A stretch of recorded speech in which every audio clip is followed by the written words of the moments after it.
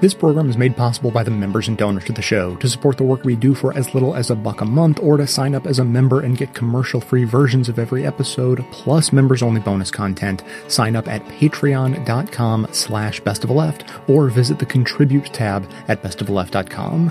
And now, welcome to this episode of the award-winning Best of the Left podcast, in which we shall learn about the high toll Puerto Rico is paying in both money and lives for the triple disasters of Hurricane Maria, colonialism, and disaster capitalism.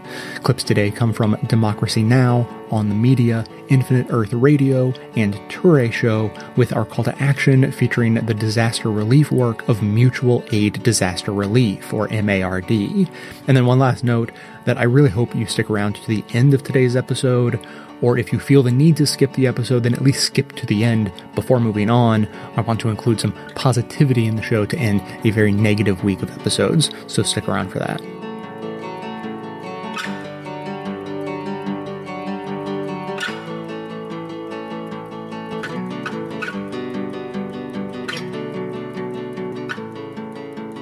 A stunning new report by researchers at Harvard has revealed the death toll from Hurricane Maria may be 70 times higher than the official count. The official death toll still stands at 64, but the new research says the death toll is at least 4,645 and perhaps as many as 5,740. The Harvard study was published Tuesday in the New England Journal of Medicine.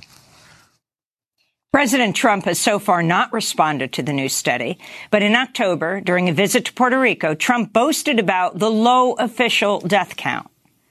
Now, I hate to tell you, Puerto Rico, but you've thrown our budget a little out of whack because we've spent a lot of money on Puerto Rico, and that's fine. We've saved a lot of lives. If you look at every death is a horror, but if you look at a real catastrophe like Katrina, and you look at the tremendous hundreds and hundreds and hundreds of people that died, and you look at what happened here with really a storm that was just totally overpowering. Nobody's ever seen anything like this.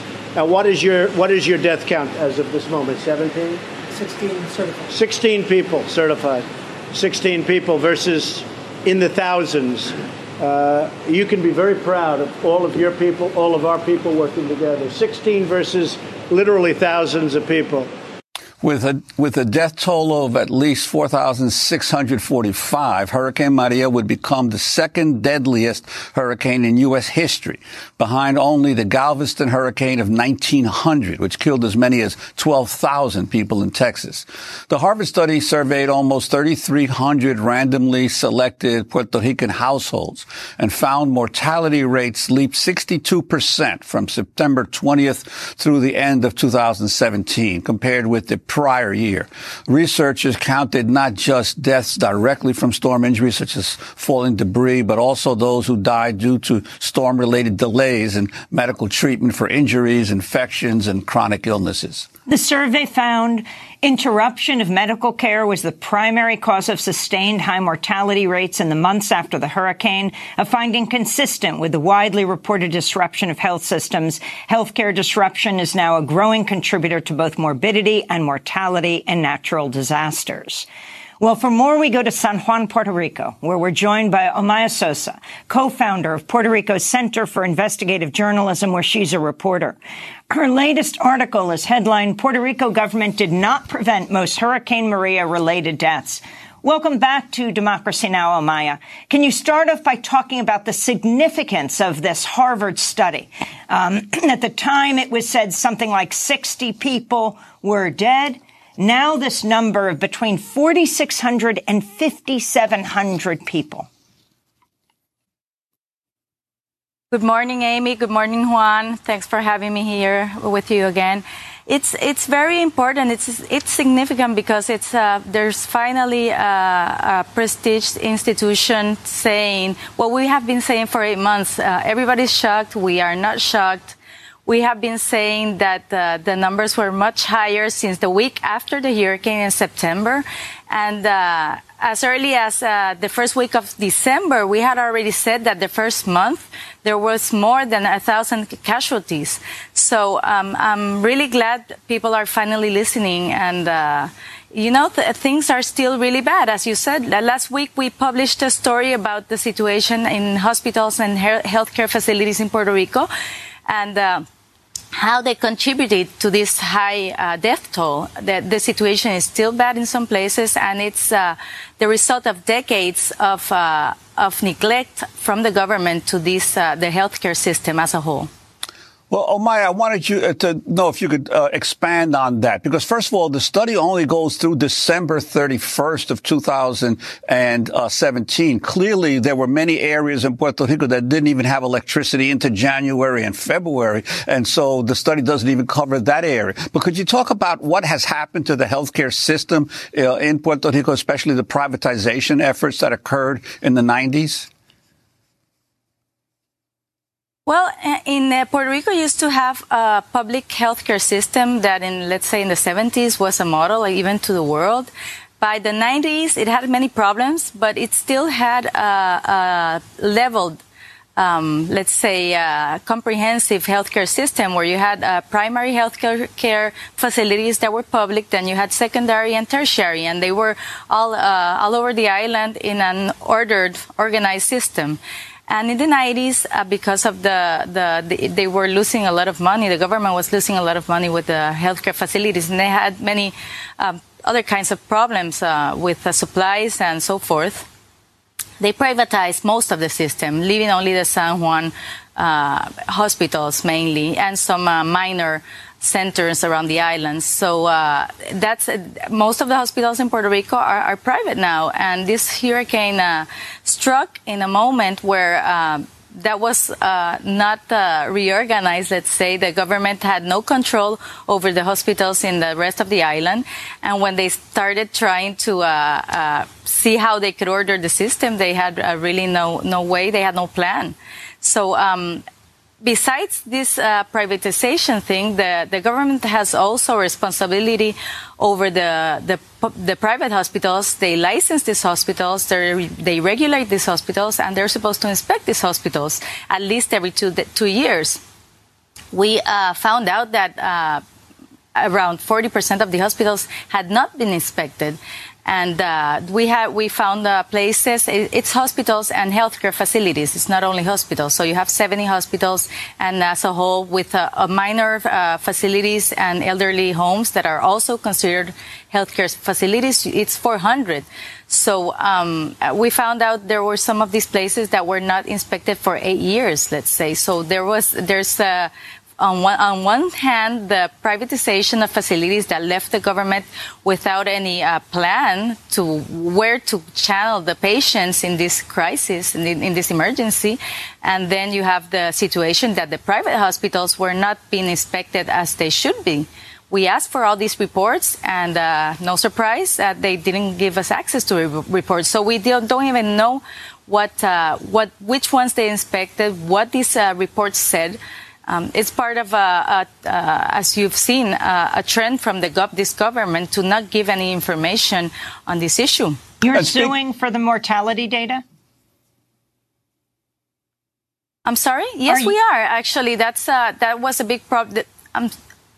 The mortality data was one of the main problems we encountered when we started investigating this in September, and it still is. The Harvard report mentions this. Not even they got the data after December. The government has not made public any data at all since December, and we have been suing the government since February for the complete set of the mortality data, so we can know what happened after December in Puerto Rico. And Omaya, why do you feel that from your investigation of this tragedy, that the government has maintained this clearly false death toll of first 16, then 64, and even now, even though it's commissioned its own study, it keeps delaying putting that study out of what the actual death toll was? Why do you think that is?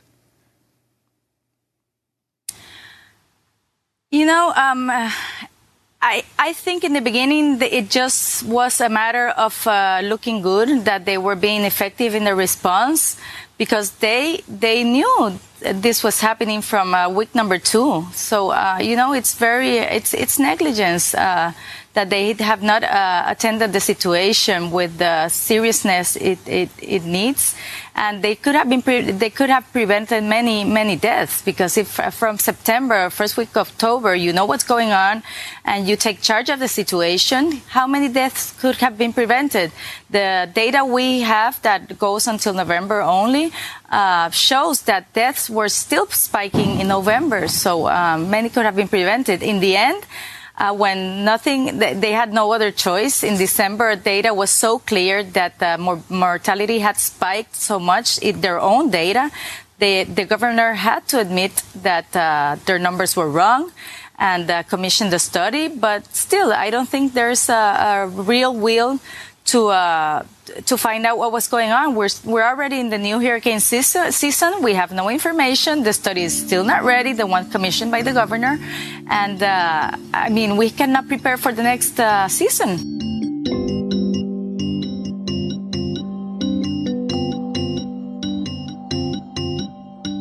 In case you didn't know it, you can be part of the show. Voicemail messages from listeners just like you have been the basis for all kinds of interesting conversations we've had over the years in the voicemail and final comment section at the end of each episode. So whether you want to agree, disagree, or simply have a question, we would love to hear from you. The number to dial is 202-999-3991.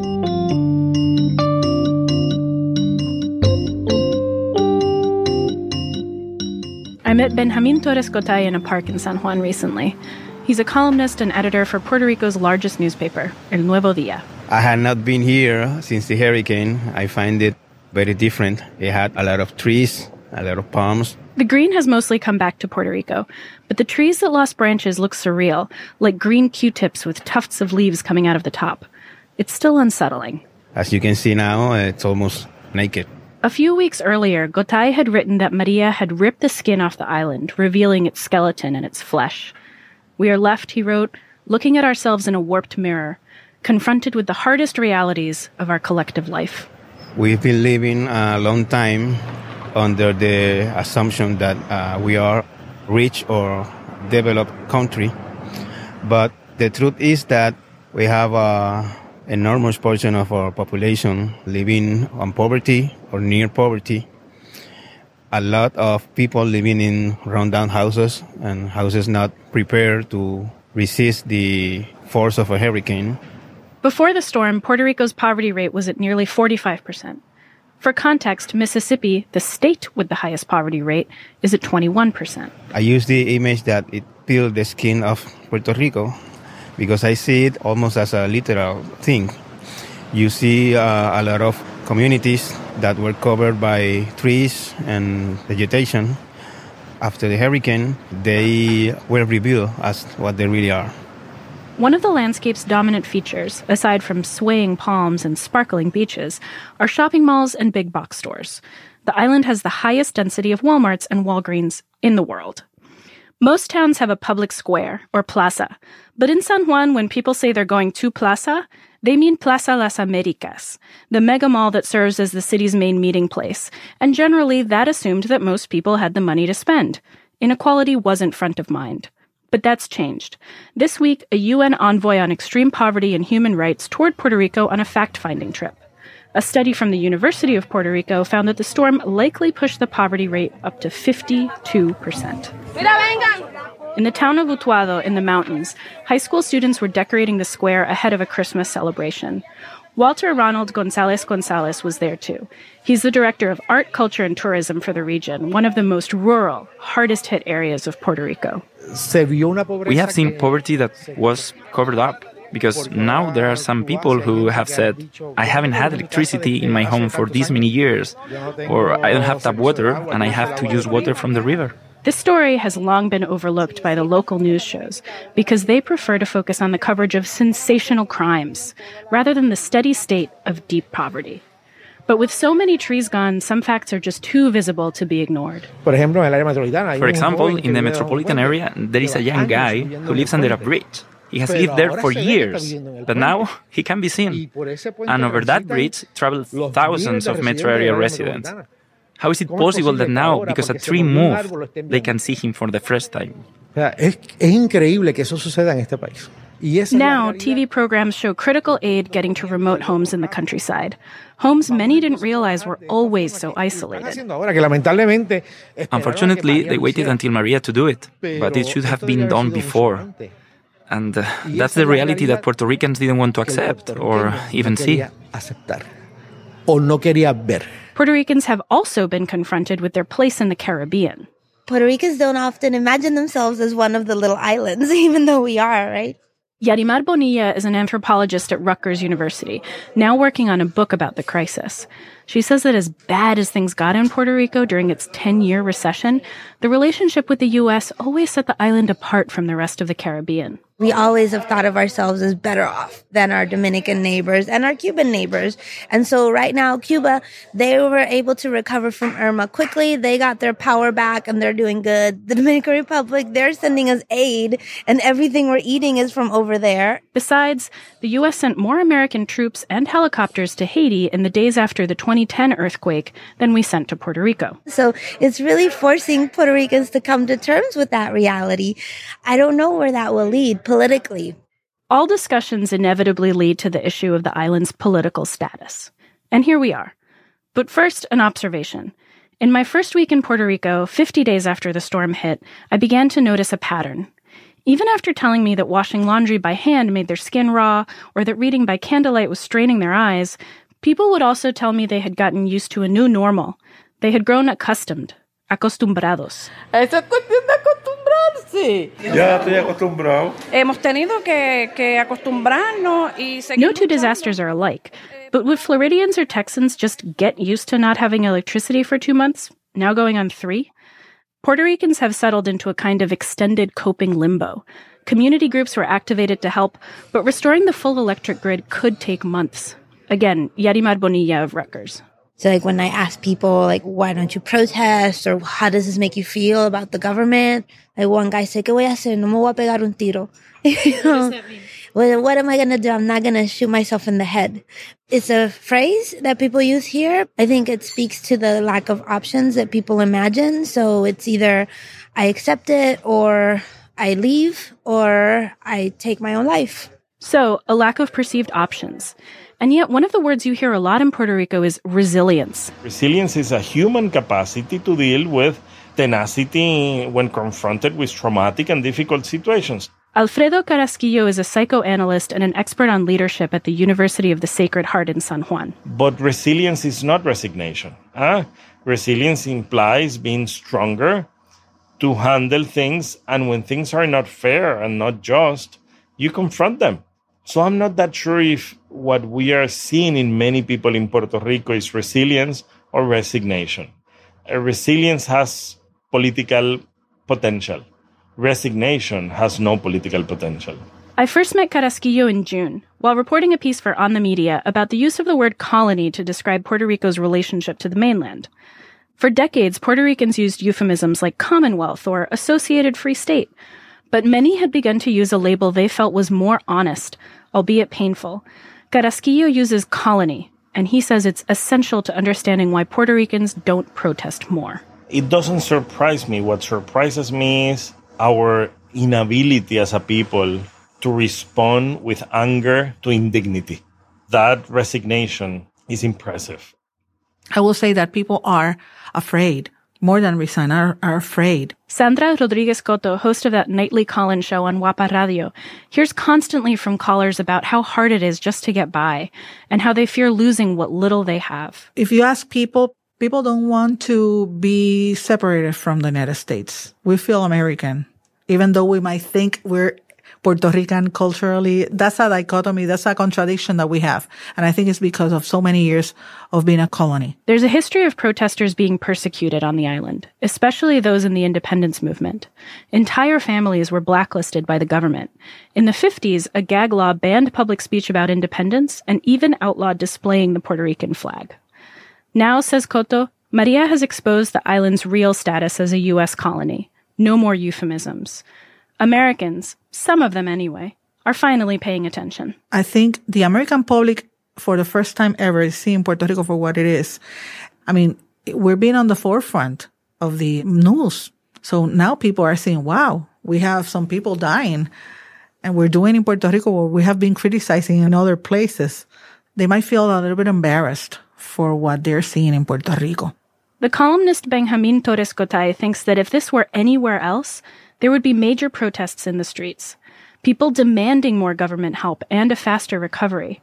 But after more than 100 years of U.S. colonial rule, Puerto Ricans are used to waiting and fending for themselves. People here protest by immigrating. So that is a fact of life in Puerto Rico. That is a characteristic of the people of Puerto Rico, basically.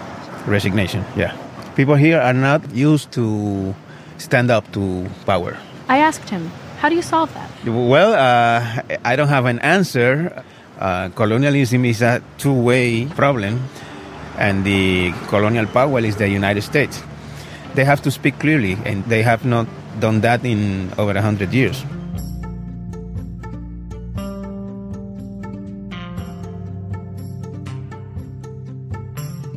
In these dark times, there aren't a whole lot of unambiguously positive things you can do to make the world a measurably better place, but there is at least one piece of low-hanging fruit that I always recommend.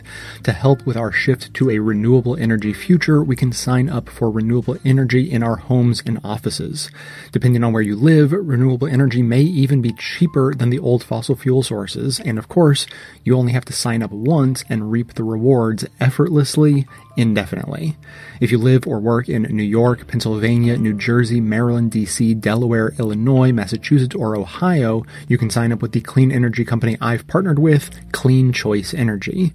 To sign up and support the show by letting them know that I sent you, just visit cleanchoiceenergy.com/best. You can easily find that link right in the show notes on the device you're using to listen right now, or you'll find it on the sidebar of the homepage at bestofleft.com. It'll make you feel good every time you see your electricity bill, so don't wait. There's nothing stopping you from signing up to use renewable energy right now, and it's easier than you think. Again, visit cleanchoiceenergy.com/best to get started. When it comes to energy, now you have a choice.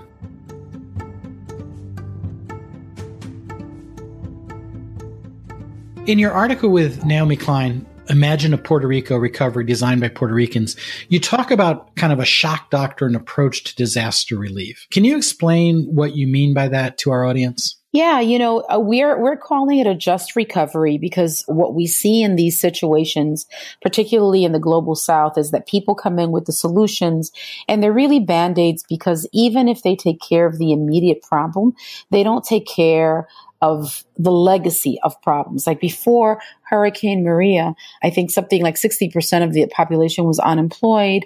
But PROMESA, which is, I don't know if you're familiar with PROMESA, but it's the Puerto Rico Oversight Management and Economic Stability Act. It's basically a fiscal company made up of businesses, was really imposing austerity on the island.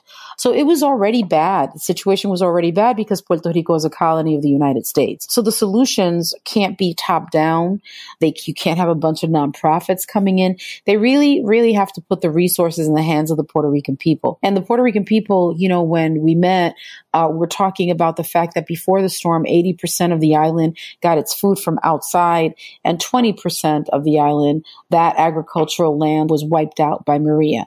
And so they have this big goal of food sovereignty and creating local livable economies based on systems that make it possible for people on the island to feed themselves. And so they're reclaiming the land, they are reclaiming seeds, and they're building and they're growing things, and they want to prepare themselves for a future where there will be more extreme weather events and a future where they don't have to depend on the United States to survive. And that's what we mean by a just recovery. So our brigades have gone there to basically listen and to support and to help build and follow the leadership of the people most impacted. That's a very different model than what other folks do, which is basically sweep down like they did in New Orleans and like they did in New York City with tons and tons of resources to tell people locally what the solutions should be. The truth is that we're living in the age of climate change, and people will have to feed themselves, and they're going to have to be able to build these systems. So just recovery is an investment in that sort of, Puerto Rico-led effort for Puerto Ricans. Also met these women who have this model that's based on participatory rebuilding that looks at a variety of things that can happen in a coastal community, in a mountain community, and an urban community, understanding that, and they're from there, understanding that even in a tiny island like Puerto Rico, the solutions from place to place are going to be different based on the topography, on the culture, and on the people who live there. So I think that's what we're talking about when we talk about a just recovery, and it's sort of based on this idea of just transitions that comes out of a movement space, that comes out of the climate justice and environmental justice movement all over the United States and the global South. Yeah, I don't know that the average citizen realizes that oftentimes these relief efforts are a business opportunity for big businesses that come in from the outside, and even the ongoing economic development of Puerto Rico or other places. A lot of the money that is spent by government tends to be supporting efforts of people who are extracting from local economies, as opposed to that kind of grassroots just development, just relief that you're talking about. So it's fantastic to hear that you're seeing so much energy on the ground and the brigades are going there. What do you think the chances are that the redevelopment of Puerto Rico, the recovery effort, will stay in the hands or be driven more by local people than by outside forces? We're really concerned because it would be arrogant to say that the outside forces aren't moving quickly and are coming in heavy-handed to basically privatize entire parts of Puerto Rico. So it's hard. In New York City, what we've done is based on the Our Power PR campaign that was created by the Climate Justice Alliance, Grassroots International, a lot of our partners, we created Our Power PR NYC, which is basically Puerto Rican diaspora response to keep Puerto Rico in the press and to basically monitor what's happening with disaster capitalism in Puerto Rico so that we can put on pressure from here. Already, they've closed 184 schools and are looking to turn them into charter schools the way that they did in New Orleans. They're basically implementing a minimum wage of $4.25 for everyone 25 years old and younger. In Vieques, which is a little island off of Puerto Rico, they've lost a third of their residents, and gentrifiers have moved in and are having conversations about the future of Puerto Rico without Viequenses in those meetings. And the ferry service, which is the only way of getting in and out of the island for people on the island, is not working. So people can't get off the island for healthcare. They can't get off for educational or job opportunities. They're literally stuck on this tiny little island without resources. And there's talk that that ferry is going to be privatized. So all of that, from the electrical grid to schools to transportation, amenities, things that are basic for a community to survive and thrive, are part of a conversation about privatization in Puerto Rico. And that's just corporations that see the disaster in Puerto Rico as an opportunity for further extraction. And when I say extraction, I don't just talk about the natural resources.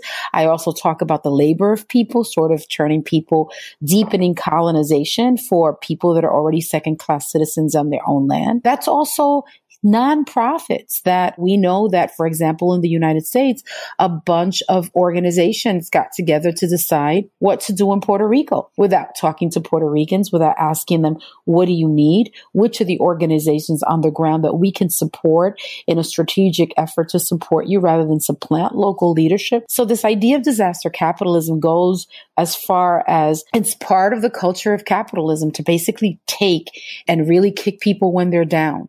And then this idea that nonprofits can come in and help is also turning people into passive recipients of their good intentions and saying, we have the solutions and we're going to help you. We've had graduate students call and say, we want to write a paper on what's happening in Puerto Rico. Can you connect us to people without asking us, hey, will I be in the way? Really? So people who are really fighting for survival are going to stop what they're doing so that you could write your paper? That's all disaster capitalism. All of that is this idea that you can just exploit people for your own benefit, for your own political or economic purposes. So that's all happening in Puerto Rico on a grand scale and on a very local scale. And so my understanding is that some of the relief funding that's been come through Congress so far, that the places like Texas and Florida and other places California that have received disaster relief, it comes in the form of a grant, but at least a portion, if not all of the disaster relief to Puerto Rico is in the form of a loan. Is that accurate? Yep, that's true. It's basically not a grant. So what it does is it deepens the debt. And there was already a debt crisis as a result of colonialism and austerity policies inflicted on the island by the U.S. government. And so, one of the things that we've been saying is that they have to drop the debt and they need to be able, and that what Puerto Rico needs is debt relief to focus on emergency response and a just recovery from this extractive economy. There's also tax cuts, and then there's the Jones Act. We know that Puerto Rico is treated like a foreign country when it comes to taxes. So it's literally penalized constantly without recognizing all of the years and all of the billions of dollars that the United States has gotten out of that tiny little island. So yeah, this oversight committee is basically, you keep hearing people say no to promesa, because you can't divorce the emergency response and recovery issues from the fact that this body of people is actually crippling Puerto Rico with debt. It was already crippling with debt and a crumbling infrastructure before the storm. So, and a lot of that had to do with U.S. policies. Yeah. So I think that, for probably a lot of our listeners may understand this, but we should probably just walk through this for a second. So the folks who live in Puerto Rico are American citizens, but they lack representation in Congress. They can't vote for president. We impose a tax regime and structure on them that they don't have a say in. But the converse side of that might come back to bite folks in this particular situation is they are American citizens and they can relocate to other states.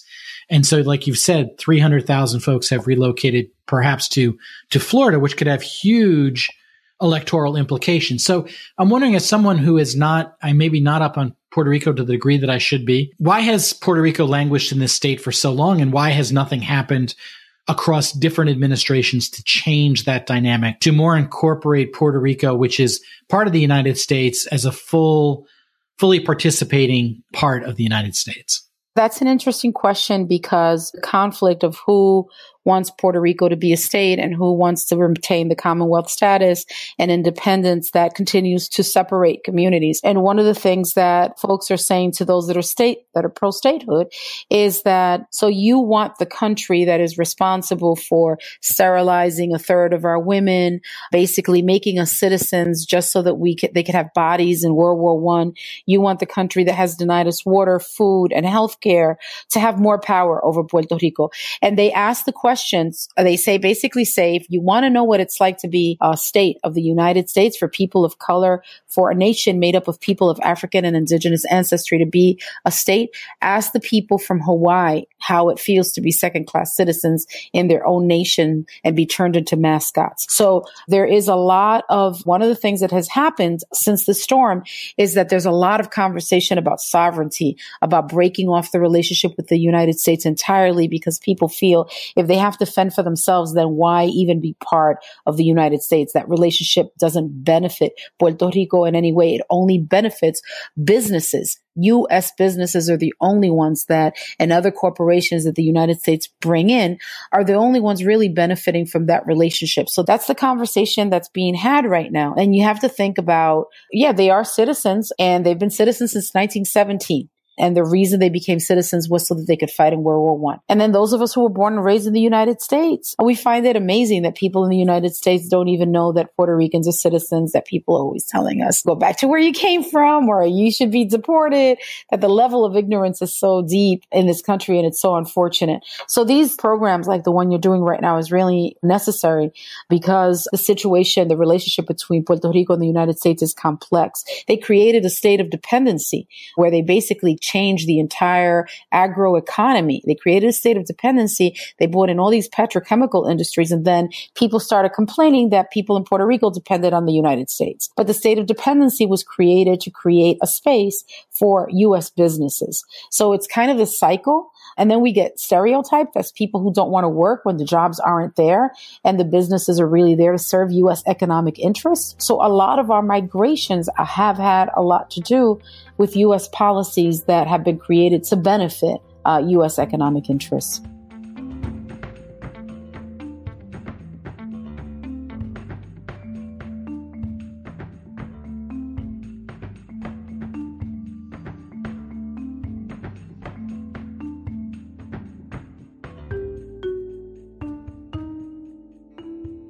According to a recent study by the Center for Puerto Rican Studies at Hunter College in New York, more than 135,000 Puerto Ricans have fled to the U.S. mainland since the storm. Puerto Rico's Governor Ricardo Rosselló is moving to privatize PREPA, one of the largest public power utilities in the United States. The governor is also pushing for privately run charter schools and private school vouchers. On Monday, teachers across Puerto Rico held a one-day strike to protest the privatization plan. Meanwhile, displaced Puerto Ricans protested Tuesday in Washington, D.C., outside the headquarters of FEMA, the Federal Emergency Management Agency. Well, today we spend the hour looking at the future of Puerto Rico, which was already facing a massive economic crisis before the storm hit 6 months ago. From Toronto, best-selling author and journalist Naomi Klein, author of many books, including The Shock Doctrine, The Rise of Disaster Capitalism. She's just published a major piece for The Intercept on the future of Puerto Rico. It's titled The Battle for Paradise. Puerto Rico and ultra-rich Puertopians are locked in a pitched struggle over how to remake the island. You've just written this epic piece. Explain what you found and what you mean by your title, The Battle for Paradise. Puerto Ricans and ultra-rich Puertopians are locked in a pitched struggle over how to remake the island. Good morning, Amy and Juan and Yarimar. It's great to be with you.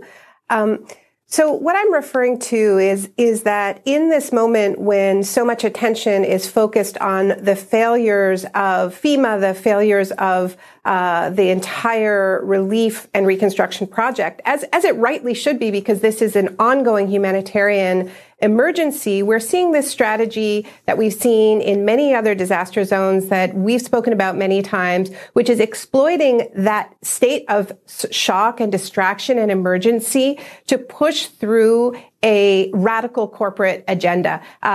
You referred earlier to the plans to privatize PREPA, to open up Puerto Rico's school system to charter schools and vouchers at the same time as radically downsizing it, closing 300 schools on the back of already having closed more than 340 schools by exploiting the economic crisis in the past decade. All in all, we'd be talking about the closing of half of Puerto Rico's public schools. So a radical downsizing, deregulation, and privatization of the state. But that isn't the only thing that's going on in Puerto Rico. There is also a powerful resistance movement that was really gaining ground before Maria hit, that was resisting this illegitimate debt, this previous shock doctrine strategy of exploiting the economic crisis to push these very same policies. But they aren't just saying no, they're also proposing a people's recovery process that would rebuild Puerto Rico in the interest of Puerto Ricans, a very, very different vision that's grounded in food sovereignty, in growing much more of the food Puerto Ricans eat in Puerto Rico by small farmers using agroecological methods, not privatizing Puerto Rico's electricity system, but shifting to a decentralized, community-controlled model that is based on renewable energy. All kinds of other deeply democratic changes. And so there's this pitched struggle and a kind of race against time over whose vision for the island is going to triumph in this window. Well, Naomi, you begin your piece talking about the town of Adjuntas up in the mountains of Puerto Rico, and also about one of these grassroots organizations that even before the storm had already been pioneering at least electricity generation for their own center. Could you talk about that some? Sure, Juan. I mean, one of the things that I found most striking when I was reporting in Puerto Rico was, we heard so much about what didn't work, and almost everything didn't work. The food system collapsed, the energy system completely collapsed, and is still in a state of collapse. But there were a few things that did work, and one of the things that worked in the community that you're referring to was solar power. And there is this community center in Adjuntas, which is called Casa Puebla. been around for decades. It's been at the center of a lot of major fights in Puerto Rico against open pit mining, against logging, against gas pipelines. But they've also been building their alternatives, and they've had solar panels on their roof for more than 20 years. And after Maria wiped out the electricity grid, it turned out that Casa Puebla's solar panels, rooftop solar panels, survived the hurricane-force winds, survived the falling debris. And so you had this beacon. Arturo Masal, who is the director of the board of directors of Casa Puebla, described it as an energy oasis. So in the midst of this sea of darkness, you have this community center that has light the day after Maria because their solar panels survived. And so people came there. It becomes this hub of people-to-people recovery. They start handing out solar lanterns, and it becomes this kind of field hospital where people plug in their medical devices. So this is, very intensely practical, and we saw some similar things happening on farms as well. And Naomi, this was a town that was not only had no electricity and no water, but was completely cut off from the rest of the island for quite a while because of the roads washed out, right? As so many communities were that outside of San Juan, particularly in the mountains where roads were either obstructed by fallen trees and branches or by mudslides. So yeah, completely cut off. It's weeks before they receive any substantial aid. Its founder got the Goldman Prize, is that right? The environmental prize in San Francisco. Him, his son, and the community building this place that became this sunny satellite, just shocking given what was around, the darkness around them. And it's not the only example of this that I saw. I also saw an amazing example of this in the community of Mariana in Humacao, where an amazing mutual aid center was constructed in the failure of FEMA and the failure of the state to respond to this disaster. So people linked in with the Puerto Rican diaspora, got their own solar panels installed. And then this while I was there, I witnessed an elderly man come in, plug in his oxygen machine, because this was and at this point it was 5 months after Hurricane Maria, the only source of electricity in the region.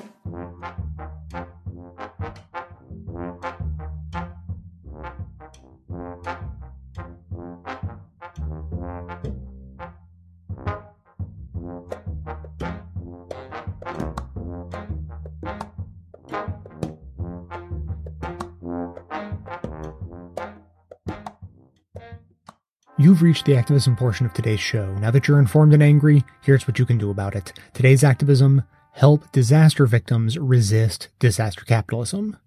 Today, we're going to talk about a disaster relief organization that is doing far more than giving out water and blankets.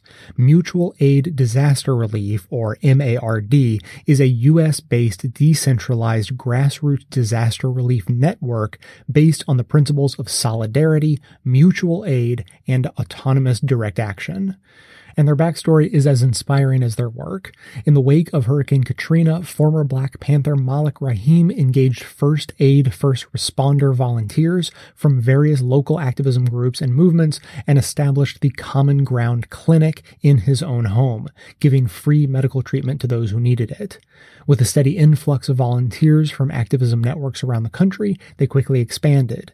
These Common Ground sites housed volunteers who came to clean and rebuild New Orleans and eventually became bases of daily direct action resistance to the government's efforts to tear down parts of the city and make way for developers.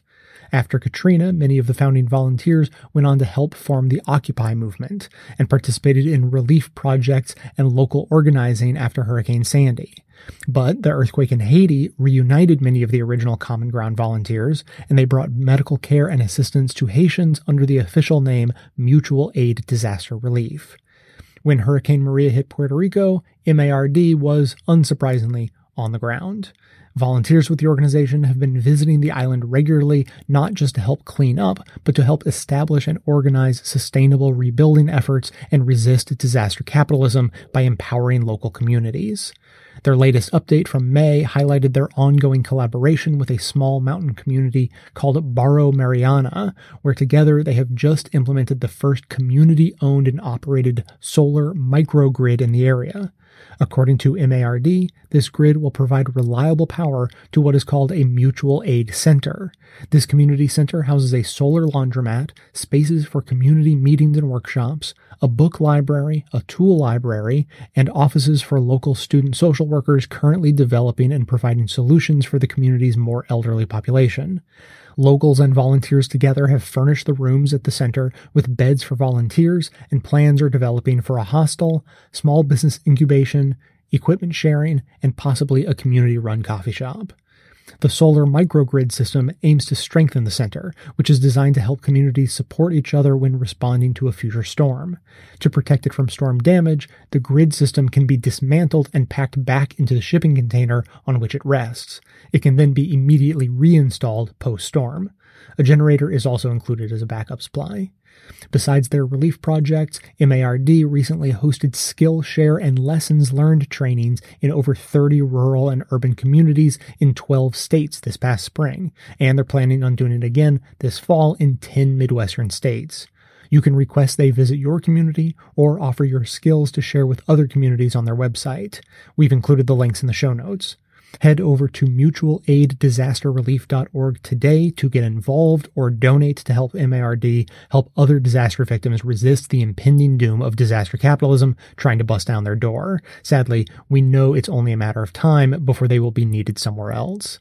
The segment notes include all of the links to this information as well as additional resources, and as always, this and every activism segment we produce is archived and organized under the Activism tab at bestoftheleft.com. So if rebuilding community while resisting disaster capitalism is important to you, be sure to hit the share buttons to spread the word about MARD via social media so that others in your network can spread the word too.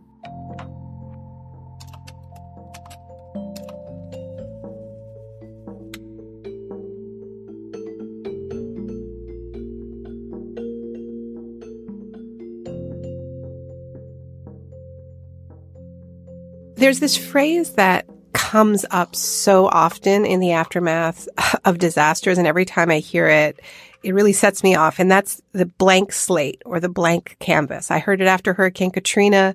I heard it when I was covering the U.S. invasion of Iraq. The idea that suddenly you have a blank slate or a blank canvas where you can kind of do anything, and it's a kind of crazy idea because the canvas in a war-torn country or, a region that's just been slammed by a Category 5 hurricane, is anything but blank. I mean, it is a mess. It is pure rubble and misery. But from the perspective of real estate developers or would-be privatizers of utilities, this is what they see. And Puerto Rico's governor, Ricardo Rosselló, used that phrase in New York talking to investors or would-be investors about a month ago, where he described the island as a blank canvas where you can kind of do anything. And what that's referring to is the state of desperation of the people, that what disasters do when people are necessarily focused on the daily emergency of life, just getting by because they don't have a roof on their house, because their workplace isn't open and they have to go to the U.S. to make any money. All of that, it means that people have less energy for political engagement. More of their energy goes into survival. Less of their energy goes into protecting their political interests. And that's the opportunity that disaster capitalists see. The opportunity of not having to deal with pesky people with their pesky opinions about, what their lives should be like. And, I often quote this article that came out in the Wall Street Journal a couple months after Hurricane Katrina, written by the very famous late free market economic guru Milton Friedman, and he wrote this piece in the Wall Street Journal saying, New Orleans has been evacuated. It's the teachers and parents and students are scattered throughout the United States. This is a tragedy. It is also an opportunity to radically remake the education system.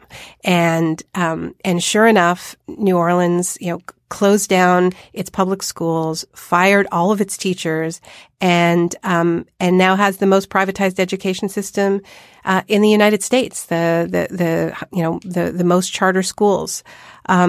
So that's the appeal of disasters, is really just getting the people out of the way, either because they're physically removed, as in the case of New Orleans, and that's also true of Puerto Rico right now, that somewhere between 200,000 and 300,000 Puerto Ricans have left Puerto Rico and come to the U.S. mainland. They're not keeping solid records. That's the estimate.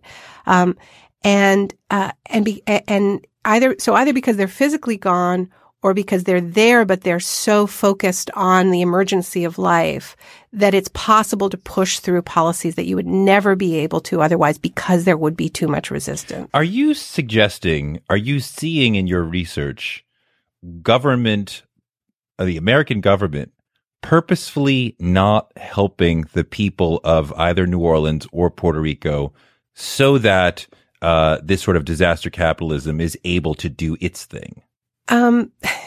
So I think that there is a casualness about the relief effort, the failures of the relief effort, because I do believe that there is an understanding that the worse things get, the more palatable it becomes to sell a policy like selling off the electricity system, which is the first, we started hearing about this before Maria made landfall. The business press was already speculating that in the aftermath of, first Hurricane Irma and then Hurricane Maria, we would see the privatization of Puerto Rico's electrical utility. And the reason why there was speculation is because there were already interests that wanted to do that before the storm. So look, it's a really hard question to answer. I can tell you that a huge number of Puerto Ricans I spoke with are absolutely convinced that the slowness of the response, the fact that it has taken months to get the lights back on, the fact that even once they were back on, they started to get threatened with, losing their electricity again. People felt that that this was happening to sort of soften them up for the idea of privatization, because there's a lot of resistance to privatization in Puerto Rico.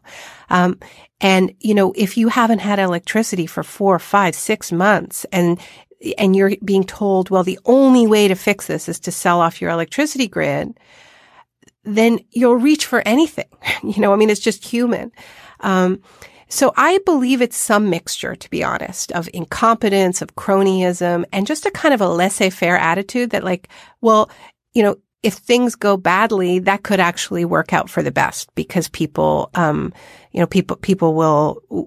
be more willing to accept these unpopular policies. When I was covering Hurricane Katrina, 2 weeks after the storm, I was in the city, and a Republican congressman named Richard Baker said, we couldn't clean out the housing projects in New Orleans, but God did, right? A congressman said that to you? He didn't say it to me. It was reported in the press. And he said that to some reporter. Yeah, he said it publicly. When I was in Baton Rouge, I was interviewing lobbyists, real estate lobbyists, that kept talking about blank slate, clean slate. And what they meant was the poor Black people of New Orleans are not here to defend their homes, to defend their schools. And this is valuable property. And so, I realize this can sound a bit like a conspiracy theory, which is why I like to quote people, they don't actually hide it. It's just a question of connecting the dots. It does sound like a conspiracy theory, but I know how much you and others have been working and talking about this and researching this. And it does seem like there are folks in Washington or in various state houses who are saying, if we let them starve, many of them will leave, and then we'll be able to, sell this land or sell these services at a much better value for all of us. And I think what makes it more obvious in Puerto Rico and what makes it less of a conspiracy and just kind of straight reporting is that before the hurricanes, there was Puerto Rico was in an economic crisis, and that economic crisis was actively used to attack what little democracy Puerto Ricans have, right? I mean, Puerto Rico is essentially a colony. Puerto Ricans are not able to vote for the U.S. president. They don't have an elected representative in Congress, yet they have to live under U.S. laws, right? They do, however, have the ability to vote. Excuse me, do they pay taxes to the American government? They do. They pay taxes. So taxation without representation. Straight up, right? Wow. But they do have some representation in that they're able to vote for their governor. They're able to vote for their mayors.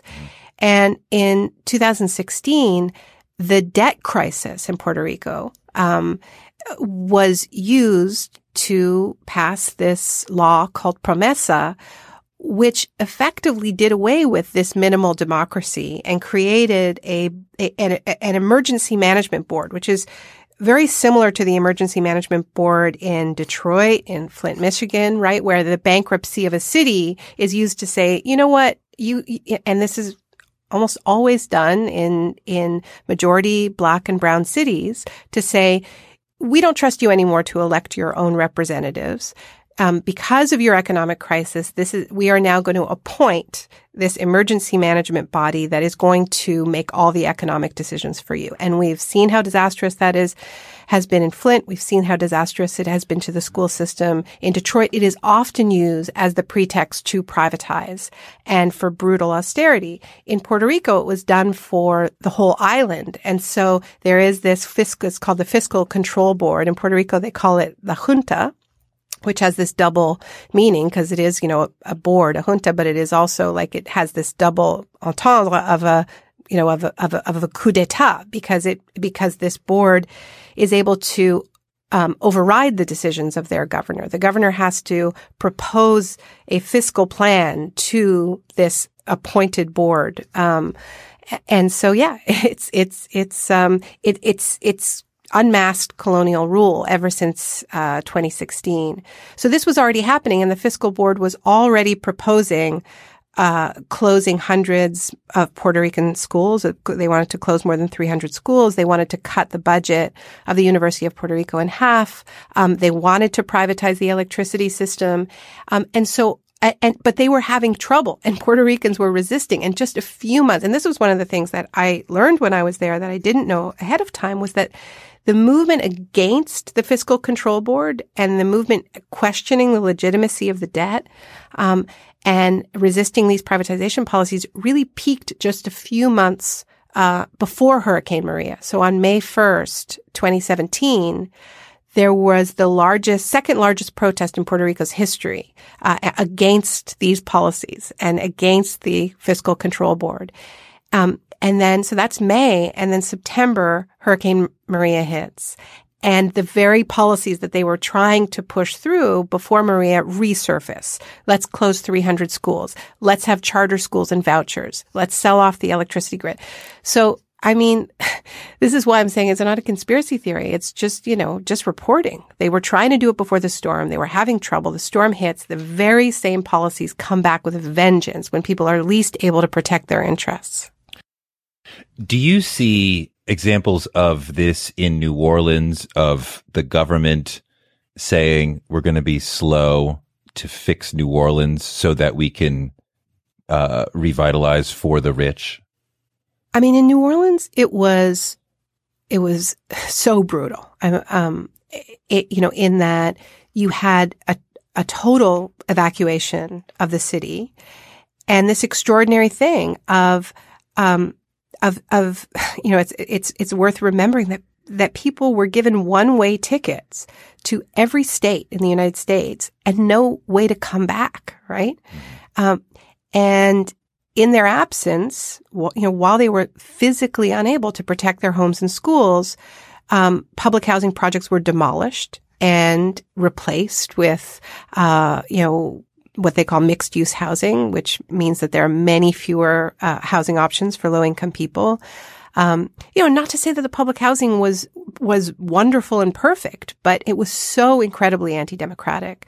So in New Orleans, I think it was less the strategy of let's just kind of do nothing. I mean, it was incredibly active. The demolishing of the public. I think there was a huge rush in New Orleans to get this sort of extreme city makeover done. It seems immoral. It seems immoral to allow people to suffer without food and water so that you can create a different economic model in that area. Tori, I've always thought so, which is why I'm kind of obsessed with this. I mean, there was a young woman who I interviewed. Her name is Monica Flores. She said to me, it's cruel. Like, I asked her how it felt because she was describing to me that she was, sort of still living in her car and going from, friend's house to friend's house to do laundry. And she was somebody who was studying the energy system, who, had strong opinions about how Puerto Rico could switch from a fossil fuel-based energy system to renewable energy, but she believed it should remain public, that communities should own and control their own renewable energy projects. And she'd been working with communities, to do just that. So, I asked her how it felt to turn on the television and see the governor announce that the electricity system was going to be privatized. And she started crying and said, it's what it feels like is it's cruel to do this in a moment when, of course people can't engage in, they're just trying to survive.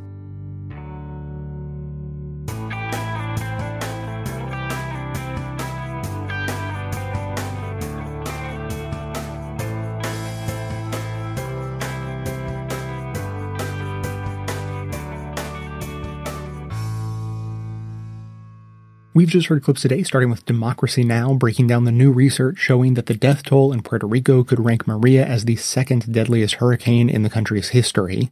On the Media took a look at the newly exposed colonialism laid bare by Maria. Infinite Earth Radio spoke with Elizabeth Yeampierre about Puerto Rican colonialism and disaster capitalism. Democracy Now! Spoke with Naomi Klein about her article, The Battle for Paradise, and an alternative vision of the island's future built on deeply democratic principles and community ownership. Our activism for today is in support of the disaster relief work of Mutual Aid Disaster Relief. And finally, we just heard from The Toure Show, who also spoke with Naomi Klein about the cruel process of implementing disaster capitalism when people are least able to defend against it. As always, you can find links to each of these segments in the show notes for easy reference and sharing. And now, no voicemails today. I have a few more bonus clips for you. As promised, I want to bring some positivity to the end of today's episode. And, if you've listened not only to this episode, but the previous one, then you know or could easily intuit it's been a pretty rough week here at the show. So, my apologies to you for all of the really, really gut-wrenching news, one after the other. I've certainly been feeling the effects of that myself, having done all the research for the shows. And so I got to the end of today's episode and just thought, what in the world could I talk about? What could I add to this conversation? It almost feels cruel to dig deeper and find something, some more negativity to pile on top. And so I was sort of flailing around trying to think of a topic to discuss. And I literally started thinking about just going in completely the opposite direction. I looked up one of those websites that only focuses on positive news and thought maybe I'll just read headlines from positive news stories to try to soften the blow of this week's terrible news. But I guess looking there wasn't a terrible idea. I did find something there I wanted to share with you, and it's not something as silly as just reading your headlines. I was reminded that the new Mr. Rogers documentary is coming out soon. I thought for a moment that it was already out in most places. It's like in very limited select release. But I thought, if the Mr. Rogers documentary is out, I could encourage everyone to go watch it. That's not the case, but that will be the case soon. So in preparation for that, I wanted to play you a few clips. I went down just a little bit of a rabbit hole watching Mr. Rogers clips on YouTube. And so I want to play one little clip from a commencement address he gave at Dartmouth, I think in 2002. And one portion of it was, I think, very, very applicable to today's topic. And then I also want to play a couple of trailers for the documentary coming up. Now, just a couple of notes before I play these. First of all, for anyone who listens, as I do, to their podcast at super fast chipmunk speed, I recommend slowing it down to a normal speed to listen to these. You'll just want to hear it at a slower speed. And second of all, for anyone driving, I would genuinely say be careful. I ended up crying quite a lot watching these earlier today. And if I'd been driving, it might have been dangerous. So just keep that in mind. Our world hangs like a magnificent jewel in the vastness of space. Every one of us is a part of that jewel, a facet of that jewel. And in the perspective of infinity, our differences are infinitesimal. We are intimately related. May we never even pretend that we are not. So hopefully it's obvious why I felt that one seemed relevant for today's episode. And the next clip I want to play is just the trailer for the new documentary that is just now on the brink of coming out. It's, I think, in select cities, but very select, and it's rolling out over the next several weeks. The title is simply Won't You Be My Neighbor? And here's the trailer. A television program for children made its unauspicious debut on station WQED in Pittsburgh. Its host, Fred Rogers. Mr. Rogers? Yeah. I want to tell you something. What would you like to tell me? I like you. I like you, my dear. Thank you very much for telling me that. You take all of the elements that make good television and do the exact opposite. You have Mr. Rogers' Neighborhood. Low production values, simple set, unlikely star. Yet, it worked. Hello. I've always felt that I didn't need to put on a funny hat or jump through the hoop to have a relationship with a child. He was always trying to get a message across in every show. A week on death. What does assassination mean? On divorce. Some people get married, and after a while, they're so unhappy that they don't want to be married anymore. He was radical. I know everyone says that, but he was radical. They didn't want black people to come and swim in their swimming pools. My being on the program was a statement for Fred. A neighborhood was a place where, at times that you felt worried, scared, unsafe, would take care of you. He had a singular vision of kindness and love. Love is at the root of everything. All learning, all relationships, love or the lack of it. Children have very deep feelings, just the way everybody does.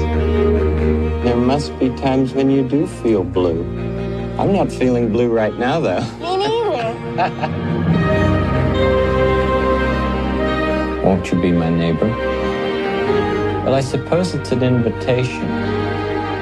It's an invitation for somebody to be close to you.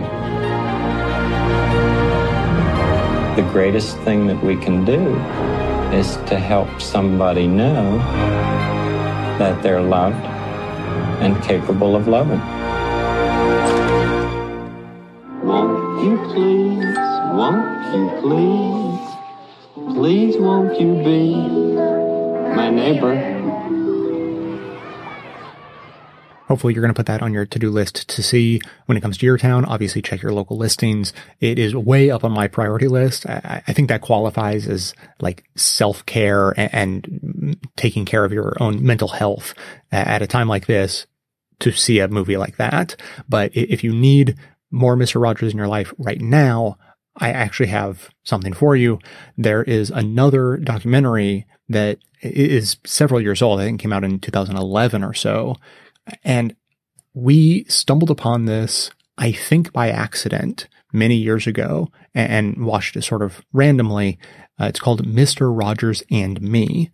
So it's available to rent on either iTunes or Amazon, or it's actually available for free if you have Amazon Prime. And I'll play the trailer for this as well. It's not a big production documentary. It's a very low budget, very intimate portrayal, and you'll get the sense of what it's about from the trailer.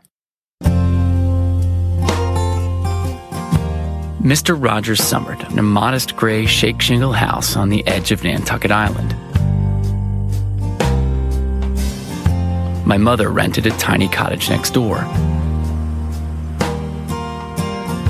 On the afternoon of my 30th birthday, Mr. Rogers asked me about my job as an MTV producer. Moments later, the man with the longest-running public television program in history said to me, "I feel so strongly that deep and simple is far more essential than shallow and complex." I got into television because I saw people throwing pies at each other's faces. And if there's anything that bothers me, it's one person demeaning another. That really makes me mad. The conversation haunted me for years, and though Mr. Rogers wasn't around to tell me in his own words, I wondered, who was he really, and what did he mean by deep and simple? And so I left my Times Square office and sought out the neighbors who knew and loved him best. He would walk into a room and the electricity, the molecules changed in the air. You felt that you were in the presence of this figure. He assumed that everyone watching him had inside themselves this wonderful person that was just dying to get out. He understood the power of television. The medium is wonderful. It's just that we misuse it so often. He was a unique human being, taking advantage of every moment to tell people that it is important that we respect one another and love one another. What a lasting legacy. Mr. Rogers touched millions of lives. This is the story of Mr. Rogers and me.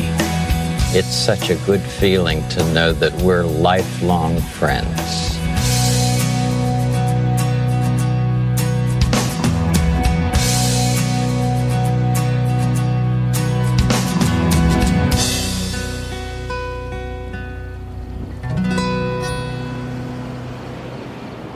So again, as I said, that film is Mr. Rogers and Me, and it's available to watch right now because it's old. So you can rent it on iTunes or Amazon, and actually Amazon Prime members could watch it for free. So if you know someone with an Amazon Prime account, just ask them if you can borrow their password.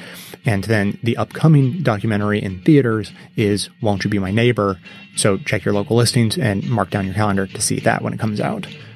That's going to be it for today. As always, keep the comments coming in at 202-999-3991. Thanks to everyone for listening. Thanks to those who support the show by becoming a member or making donations of any size at patreon.com/bestofleft. That is absolutely how the program survives. Of course, everyone can support the show just by telling everyone you know about it and leaving us glowing reviews on iTunes and Facebook to help others find the show. For details on the show itself, including links to all of the sources and music used in this and every episode, all that information can always be found in the show notes on the blog. So coming to you from far outside the conventional wisdom of Washington, D.C., my name is Jay, and this has been the Best of the Left podcast, coming to you every Tuesday and Friday, thanks entirely to the members and donors to the show from bestoftheleft.com.